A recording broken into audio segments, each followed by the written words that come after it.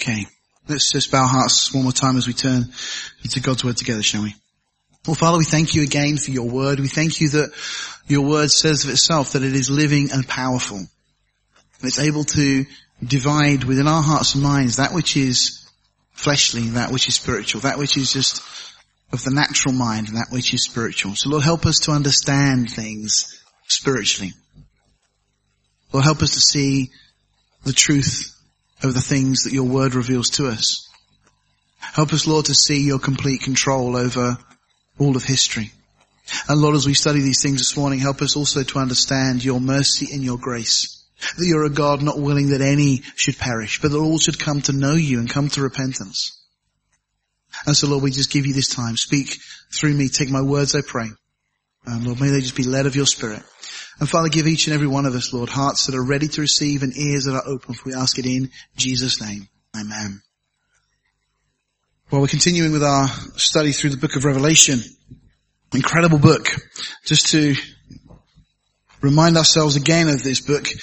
It's the book of the revelation of Jesus. We shouldn't lose sight of that. It's not just a book that's full of these incredible prophecies and stories of the end of the world and so on. It's a book that reveals Jesus. It's really a portrait in many respects of him. So if we want to understand Jesus, this is a great place to start because we learn so much of who he really is. You know, the world has this concept of Jesus, gentle Jesus, meek and mild and so on. And yet actually, as we will see, of course Jesus is gentle. Jesus is meek. But Jesus is also just. Jesus, we find from Scripture, is the creator of all things. But he's also going to be the judge of all things. It's incredible, isn't it, that of all the names that are used in blasphemy, it's the name of Jesus that is used most frequently. How many times have you heard somebody use Muhammad's name or Allah's name in blasphemy and get away with it? It doesn't happen, does it? Or what about Buddha or Confucius or any other philosopher or religious leader? What about Jesus? Why is it that Jesus' name is so frequently used with disdain? Well, this book is the book of the revelation of Jesus, and it reveals him as the judge of all things. And it's going to unveil him in all his glory and majesty. And as we've said before, that without this book, the Bible would not be complete. Just as Genesis is the book of beginnings, so Revelation is the book of endings. What begins in Genesis is concluded in Revelation. You know, we shouldn't see it as totally independent books. This is one continuous theme that starts in Genesis and works all the way through. And it's the unveiling of God's complete plan. And the book of Revelation itself foretells the end of this order of things, the way the world is at present. And that shouldn't really surprise us because you don't need to be religious. You don't need to be a Christian to realize that this world can't carry on the way it is forever. You know, there's just too many issues and problems.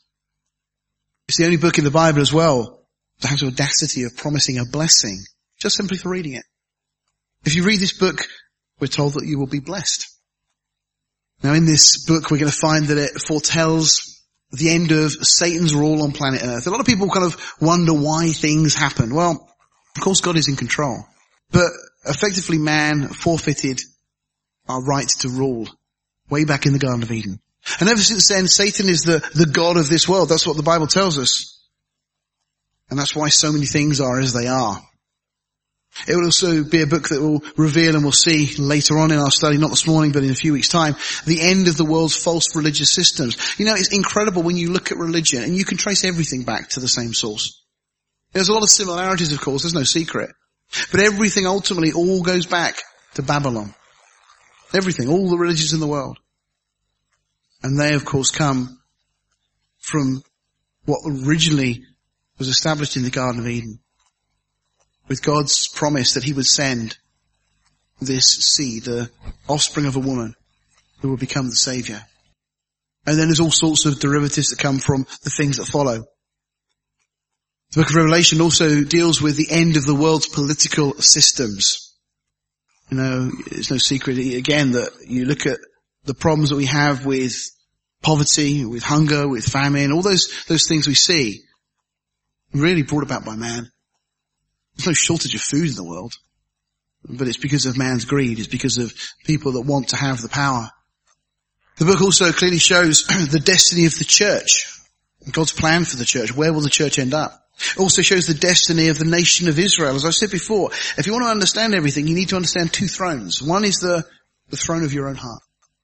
If you understand that, and the fact that the only way to really enjoy and live life is to surrender the throne of your heart to Jesus, to let Him take the reins, take the keys, as it were, and drive. That's one throne. The other throne is the throne of David. It's a throne that we read about in the Old Testament. It was a national Jewish throne. And if you want to understand all the problems that we see going on in the Middle East, all the problem with Islam, and all these things that we see about in the world today, if you understand the throne of David, all the pennies drop. The pieces of the jigsaw fall into place. As the book of Revelation makes it very clear, the ultimate destiny of the nation of Israel.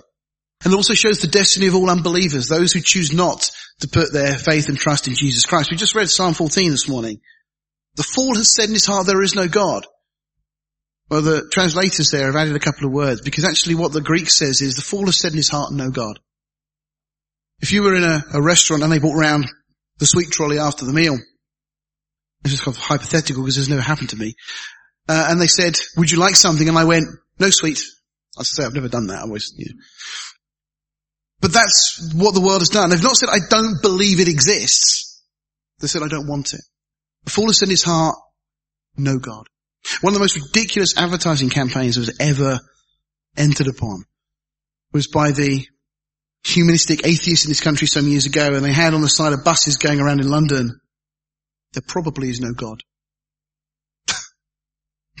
Why bother even spending the money to make such a ridiculous statement? I mean, as soon as you put probably in there, what's the point of carrying on? They can't be sure, they don't know. Well, the truth is actually they do know. I think everybody in their hearts recognizes that there is more to this life. And as has often been said, you get someone in the middle of a storm, in the middle of an ocean, and even an atheist will try praying. So this book ties together all the Old and New Testament prophecies. And by the way, there's about 800 allusions to the Old Testament in the 404 verses in this book. So in the book of Revelation, just 404 verses. And there's about 800 times it references back. That's almost 2 per verse. In fact, it's just under 2 per verse, where it's drawing from the Old Testament. So to understand the book of Revelation, we need to have some sort of understanding of the Old Testament. It helps us to unlock these things. And we'll certainly be mentioning a few of the Old Testament things this morning as we look at the passage in a moment. But the book really leads us to this eternity with Jesus enthroned as the universal King of Kings and Lord of Lords. Now, the word as will appear 65 times in this book.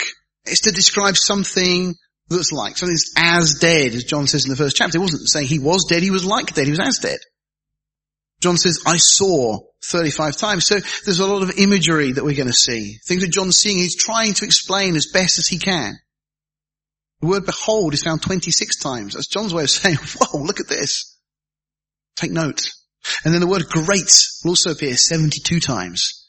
Lots of great things that are going on in this book that John is just doing his best to articulate for us. It's the magnitude, this overwhelming experience of things he's seeing. Now, just to bring us up to speed, we had a week off last week going through the book of Revelation. So in the first chapter, we get an introduction to the book, and then it's John's vision of Jesus. I mean, John had seen Jesus. He'd walked with him around the shores of Galilee and the mountains of Judea for 3.5 years. He'd been his friend. But now John gets to see Jesus in a totally different way. Glorified as he is as God. And then the next couple of chapters we see 7 letters that Jesus himself pens and instructs to be sent to 7 churches that existed in Asia Minor or modern day Turkey at that time. But those letters aren't just letters to those churches, as we saw when we studied it. They are letters that lay out, that map out the whole of the history of the church.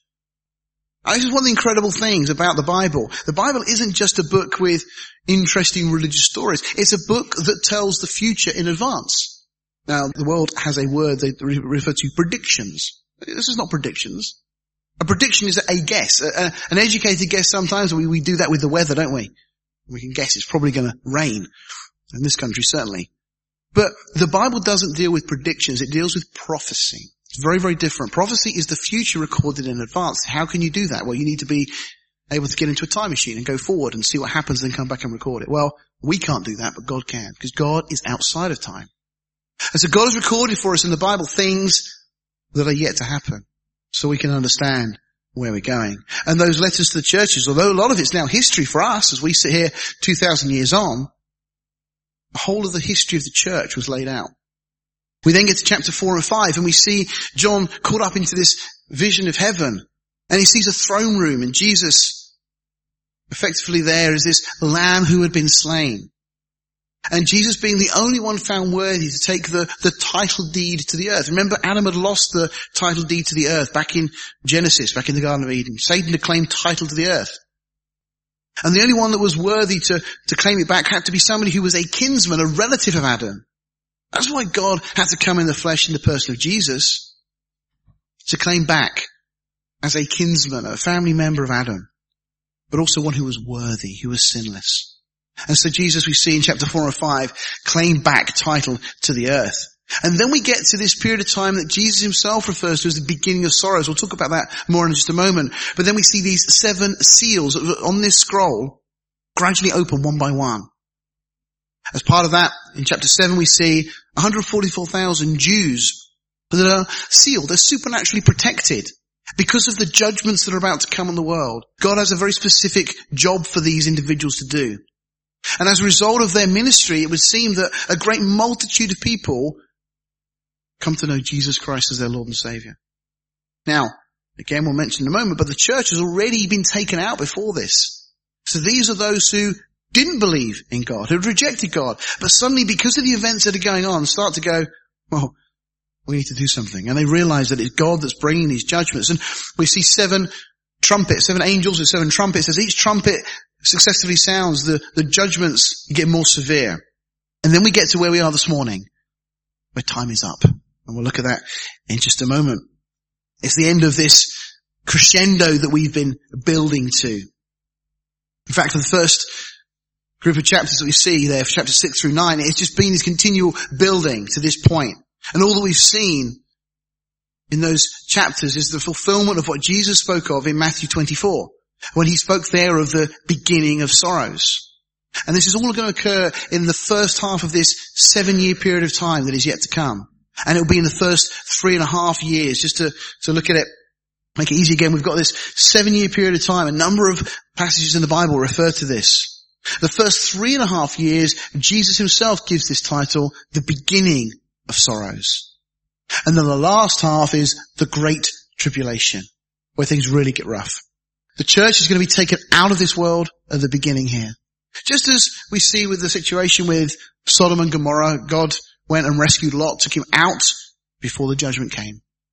And there's so many other examples we can give in scripture of things like, just like that. That God will always protect his own and take them out. You see, the church has already been judged in a sense because Jesus took our punishment at Calvary. So we don't need to be judged. So we're taken out before this time. And then God will start to pour out these judgments on the earth. At the second coming, when Jesus returns to this earth, the church will come back with him.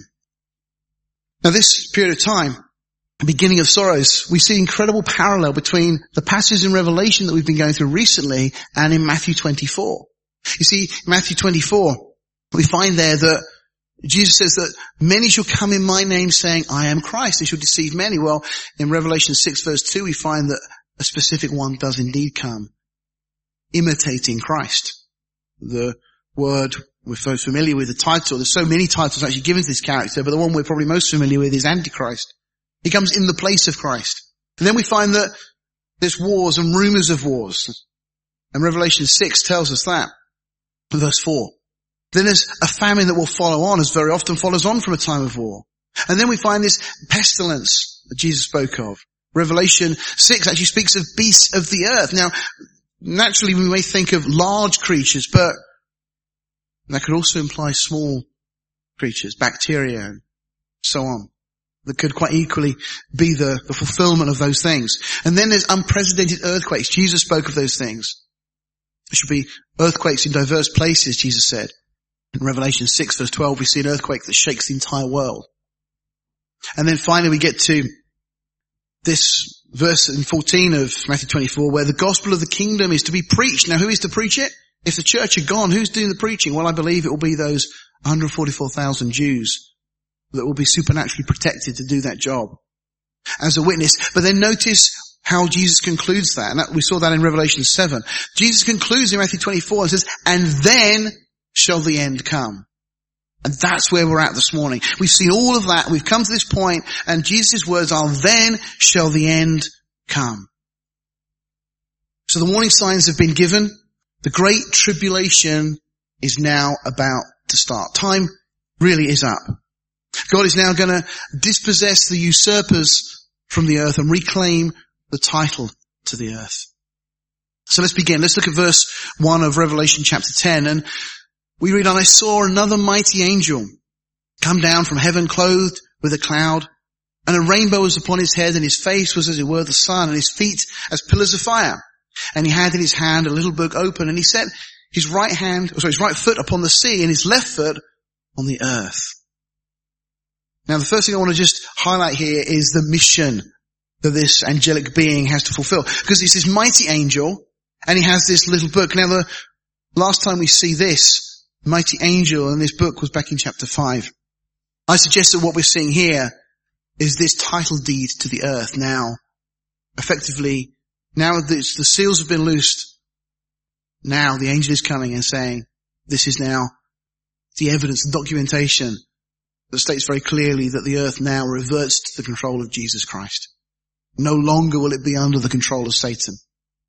J. Vernon McGee, a great Bible teacher and scholar, said this. He said, this little book, if it is the same as a seven-seal book, which obviously he thinks it is, and I would agree, was originally in the hands of the Father in heaven in Revelation 5:1. It should be noted how it is first transferred to the nail-pierced hands of God the Son. It was given to the Lord Jesus, who was the only one who could open it.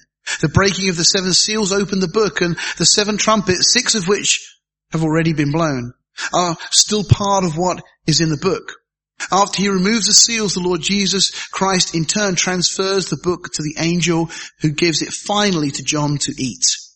This is the book of the title deed of the earth, and it contains the judgments of the great tribulation by which the Lord Jesus is coming to power.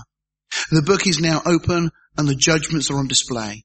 This book is in the angel's authority for claiming both the sea and the earth for Christ.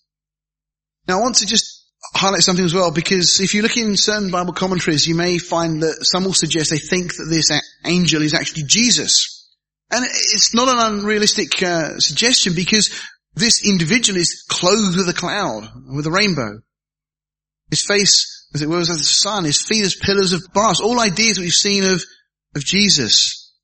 If you remember, Jesus we find is clothed in a cloud on many occasions. He had this rainbow around his head, face like a sun, his feet as pillars of fire. In verse 2 we're going to find he roars like a lion. So you can see why a number of people think that this could be Jesus himself. In Exodus, the Lord, or Jesus there, pre-incarnate version of Jesus, image of Jesus, is seen clothed in a cloud in many scriptures actually. In Revelation 4:3 we see this rainbow around the throne. Revelation 1:16, John said that Jesus' face was like the sun in his strength. Revelation 1:15, John tells us that Jesus' feet were like unto brass that burned in a furnace.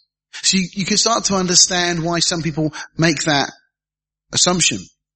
But Proverbs 18:17 says, the first one to plead his cause seems right until his neighbor comes and examines him. And when you look a little bit deeper, there's a number of telltale things that we're given. Firstly, the word that we find that's in the Greek here is another mighty angel. The word in the Greek is allos. Now we only have one word for another, but in the Greek language they have a couple of words that can be used for another. It could be another of the same kind or another of a different kind. Now, I might be writing something and I snap my pencil, I ask for another. You may give me another pencil. It'll be another of the same kind. Or you might give me a pen, which would be another of a different kind. So that's how typically those words could be used. Well here, the word that's used is allos. It means another of the same kind. Now, the question is, another in what regard? Is it another mighty angel, as in 5:2, or is it another angel who came down from heaven? Because in the previous chapter we see an angel come down from heaven. Now, in a sense it's a mute argument, because whichever side of that you fall on, the same conclusion is reached, that this is still an angelic being. This is another angel. It's not Jesus. It's not another appearance of Christ. Christ is still sat at the right hand of the Father at this point. What we see here though is this angelic being clothed, if I'm going to put it this way, in royal apparel. He's on a state mission. Now back in Genesis 41, you remember the situation with Joseph. When Joseph is promoted by Pharaoh, Pharaoh gives him his royal clothing. He gives him a ring. When people would see Joseph riding along his chariot, they'd have to look twice to see whether it was Joseph or Pharaoh, because from an appearance point of view, they look the same. In Esther, the book of Esther, in chapter 6, this wonderful portion where the king, Artaxerxes, has been up all night, couldn't get to sleep, and he's been thinking, and so he read through some of the chronicles of things that had taken place in his Roman kingdom. He reads about this plot that had been hatched against him, and reads that this individual Mordecai had foiled the plot and exposed those that were plotting against the king. And he realized that nothing had ever been done to say thank you to Mordecai. And Haman, this arch enemy, the baddie in the story, arrives early for work that morning. He's standing outside, and the king says, who's in the court? And one of his servants says, Haman's here. He said, well, send him in.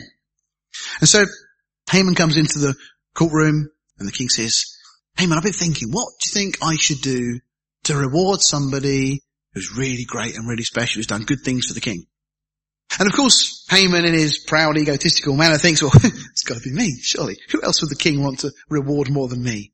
So he says, well, king, I think what you should do is, you should, clothe him in all your apparel. Give him your ring. Let him sit upon your horse, and then parade him through the streets of the city. And somebody should go before him saying, this is what the king does to the man he delights to honor. And the king says, that's a great idea. Okay, I want you to go and do that for Mordecai. Of course, Haman absolutely detests Mordecai. And then we see Haman having to lead this horse, shouting out, this is what the king does, the man is like, no enthusiasm at all, I'm sure, in anything he said. So, a wonderful account. Of course, that, by the way, just to fill in the blanks there, that also is a unveiling of what took place with Satan. God's creating this world. It's incredible. As God throws all the stars out into space and makes everything that we have, the plants, the vegetation, and all the things we see. And Satan's sitting there thinking, well, who's this for if it's not for me? We read in the book of Ezekiel that Satan was this anointed cherub.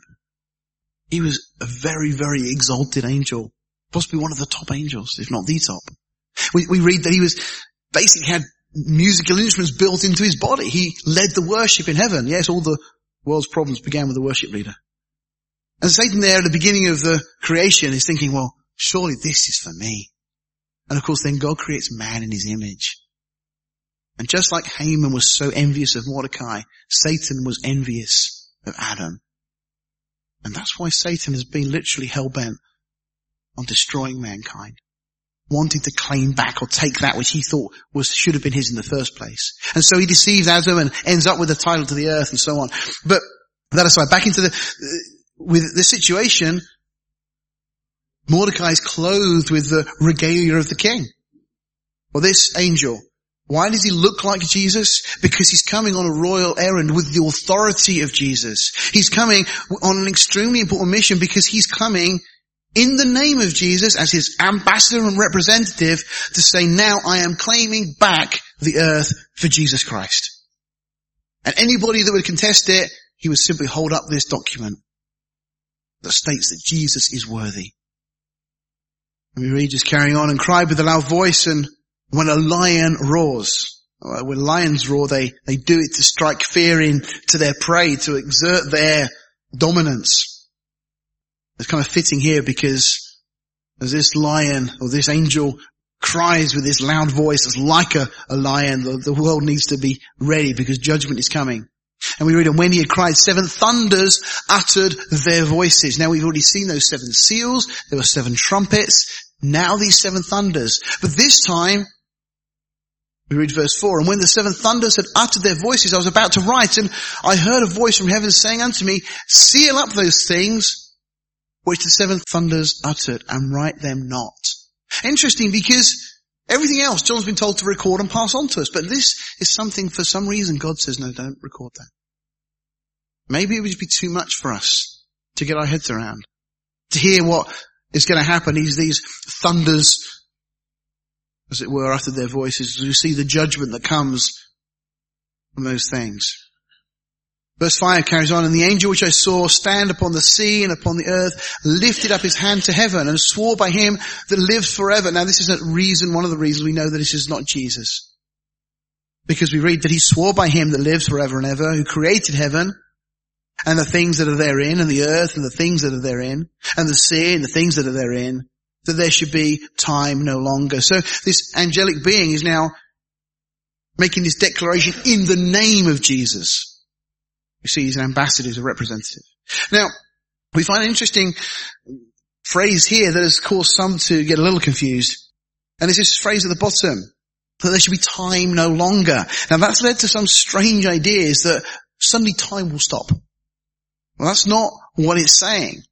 What it's saying is that the inhabitants of the earth are now out of time. Time is up, as I said at the start. We know time will continue because following on from this, we'll end up with a period of 1,000 years, referred to as the millennium. Well, that implies immediately that there's a measure of time. Even in the New Jerusalem, we're going to find that there'll be fruit that will bring, or trees that will bring forth their fruit in their season. That again implies some sort of measure of time. So time is not going to stop. And yes, ultimately we'll go into eternity, but there'll be some sort of measure.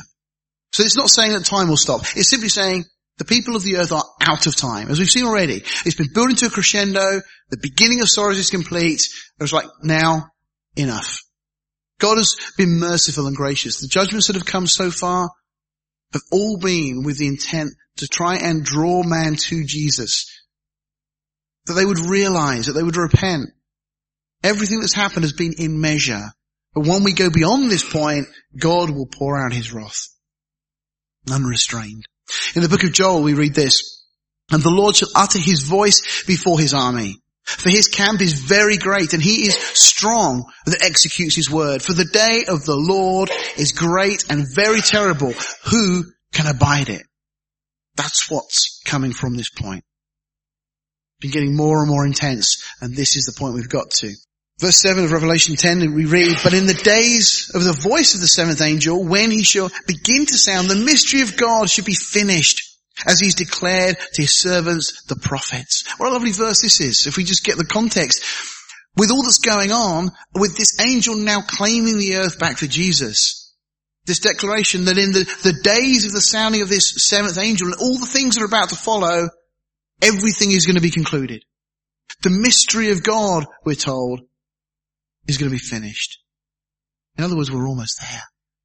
Almost home, almost at the end of all this saga, all the pain and the suffering that we've had to endure through the ages. What a long way round it's been. You know, very mindful of the situation with the children of Israel, led by Moses. They came out of Egypt, they went to Sinai. It took them about 2-3 months or so to get there. They encamp at the base of the mountain for 2 years. And then they leave from there, and within a matter of months they could have gone into the promised land.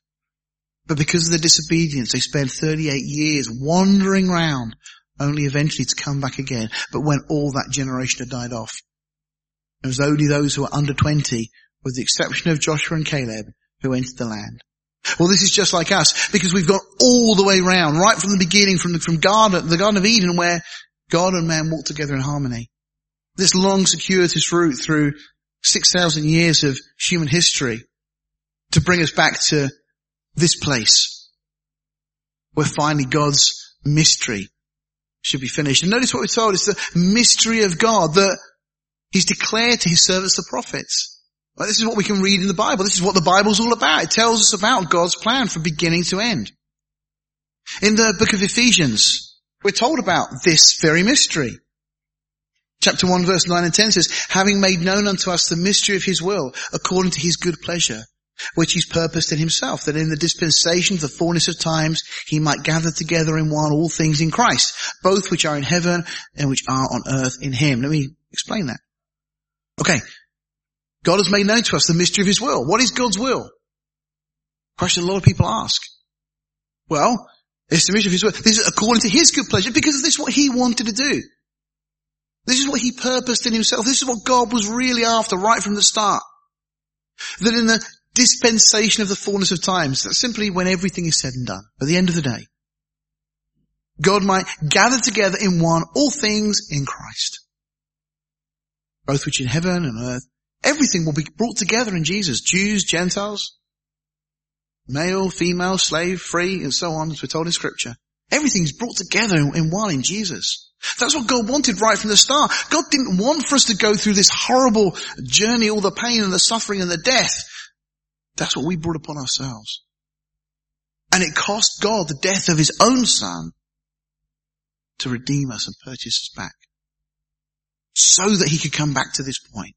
But now, those that have accepted Jesus have done so of their own free will. Nobody's coerced into being a Christian. It's a decision that we make independently and with full knowledge. And so ultimately, those that are gathered together in Christ will be those that have come to that realization that Christ has died for our sins. He's purchased us. All we have to do is believe in him. Believe that he has paid the price for our sin. Oh, and sure, what will follow is repentance. It's a gift. And there can't be one without the other. Because repentance is the evidence that we've understood the reality of this. Just as James says of faith and works. The works are evidence of your faith. If you're a Christian, you'll want to do things for God. Not because you have to. Because you want to. It's a relationship. It's like a marriage. Why do I want to do things for Joy? It's because I have to. Well, I have got my honey-do list, of course, but that aside, I do things because I love her, because I want to please her. And the voice which I had heard from heaven spoke unto me again and said, go and take the little book which is open in the hand of the angel which stands upon the sea and upon the earth. And we might just read that verse and carry on to the next one, but I just looked at this and I thought, I can imagine John saying, you go and take it. This mighty angel that's standing there, 1 foot on the land, 1 foot on the sea, that's roaring like a lion. I'm sure John must have just a little bit of trepidation when this other angelic being says to him, you go and take that book from him. It's like, you serious? Really? Me? But John obediently goes, excuse me, Mr. Angel, could I possibly have that book you've got? And he says, I went unto the angel and said to him, give me the little book. That's the Greek. I'm sure that in amongst that was please, if it's okay. And he said unto me, take it and eat it up, and it shall make thy belly bitter, but shall be in thy mouth sweet as honey. And I took the little book out of the angel's hand and ate it up, and it was in my mouth sweet as honey. As soon as I had eaten it, my belly was bitter. It's just kind of a strange thing. What's going on? Well, there's a similar situation that we read back in the book of Ezekiel. As I said, there's lots of these things in Revelation that are drawn from other things in the Bible. But in essence, what we've got going on here is the idea of John consuming or taking in the words that are being said, the things that are in this scroll and everything else. You know, prophecy does often taste sweet. It excites us. It kind of captures our imagination.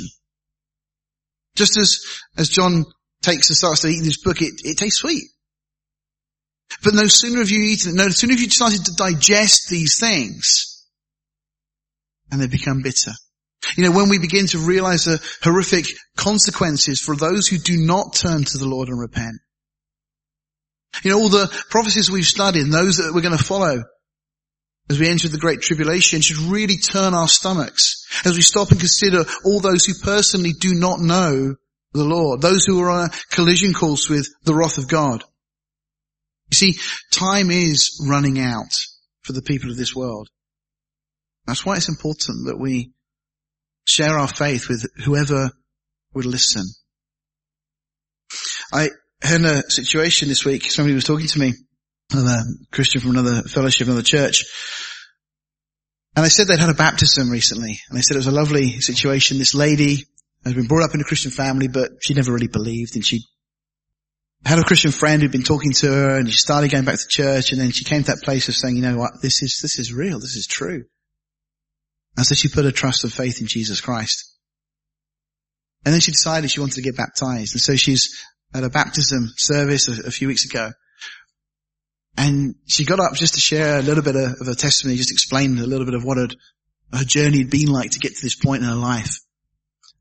And apparently she just started ranting a little bit because she said not long after she became a Christian, she found out that somebody at her work was a Christian. And she said, and they never told me.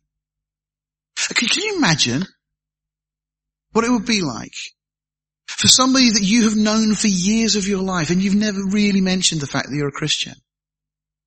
When we're enjoying all the wonder and the splendor and the glory of heaven, for them to suddenly find out that you're a Christian and you knew these things all along and you hadn't bothered to mention it.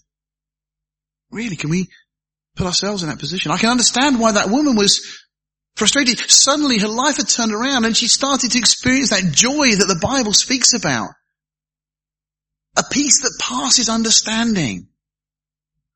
That even in the midst of the most difficult situations, as we sang in that song this morning, we have an anchor within the veil. You know, when a ship drops its anchor, it needs to get into something hard or sturdy for it to hold the weight of the ship from pulling. Well, our anchor is secured within the veil. It's an idea that comes from the temple. And behind the temple, you had this inner sanctuary part that was referred to as the Holy of Holies, behind the curtain that was there. And that's where our anchor is secured. It is unshakable. That's the hope that we have as Christians. It's not just we believe we'd like to think it might be. We have this certainty. Our hope is secured within, this anchor within the veil. And there's people around us that don't know Jesus, that don't know the truth of these things. And then we think we're a little crazy. Well, that's okay. They're probably a little crazy too in their own ways. It's not about that. It's about truth. And time is running out. So John here eating these words, to start with, it's kind of exciting to a point. But then I think as John starts to realize the enormity of everything that's going on here and the fact that it's a wonderful thing that the earth has now been claimed back for Jesus Christ. It's like, hooray, yes, at last. But what's about to come is the judgment upon the inhabitants of the world who've rejected Jesus. Jesus made the comment that the harvest is great, but the laborers are few. So our last verse for this morning to end this chapter. Verse 11, and he said unto me, thou must prophesy again before many peoples and nations and tongues and kings. And we're going to see John effectively now over the next few chapters before we get into the Great Tribulation. It's kind of, we're going to go back to the beginning of the 3.5 years. And John is going to be shown things that fill in some of those gaps, some things that will take place in that time. And then we get into this Great Tribulation. But again, let me encourage you to share the things that the Lord has shown you with other people. You know, somebody said to me at work this week, and they actually weren't speaking of me, they were speaking of somebody else. They said, oh, I don't like being preached to by people. Oh, nobody does. None of us do. No one likes people coming up and preaching at us. Well, then let's not preach at people. Just share our faith. And we are told in Scripture to preach the word, be instant in season, out of season. Convince, rebuke, we're told, with all long suffering and doctrine. We should be patient about these things, and we need to pray about these things. Pray that God will lead us to people that are spiritually hungry. People that will listen. And if people won't listen, then okay, move on. But let's not ever have a situation where somebody comes to know Jesus Christ and say, were you a Christian? I didn't know that. Let it be known which side we're on. I don't know about you, but I'm proud that I'm a Christian. I'm proud that I get to serve Jesus Christ. Not because of anything I've done, but because I've been chosen by the King of Kings, by the Creator of all things. And He was not ashamed of me. That's the miracle. Jesus was not ashamed to call my name. And there's a day coming when a book is going to be opened. It's called the Lamb's Book of Life. And I know my name's in there. I know I don't deserve it, but I know it's in there. And Jesus is not ashamed to stand before His Father and say, He's mine. So why should we be ashamed to stand before this world and say that Jesus is mine? Let's bow our hearts. Father, we thank you for this time this morning. We thank you again for your word. Please impress these things upon our hearts. Help us to realize that the clock is ticking. The Lord, time is running out for the people of this world.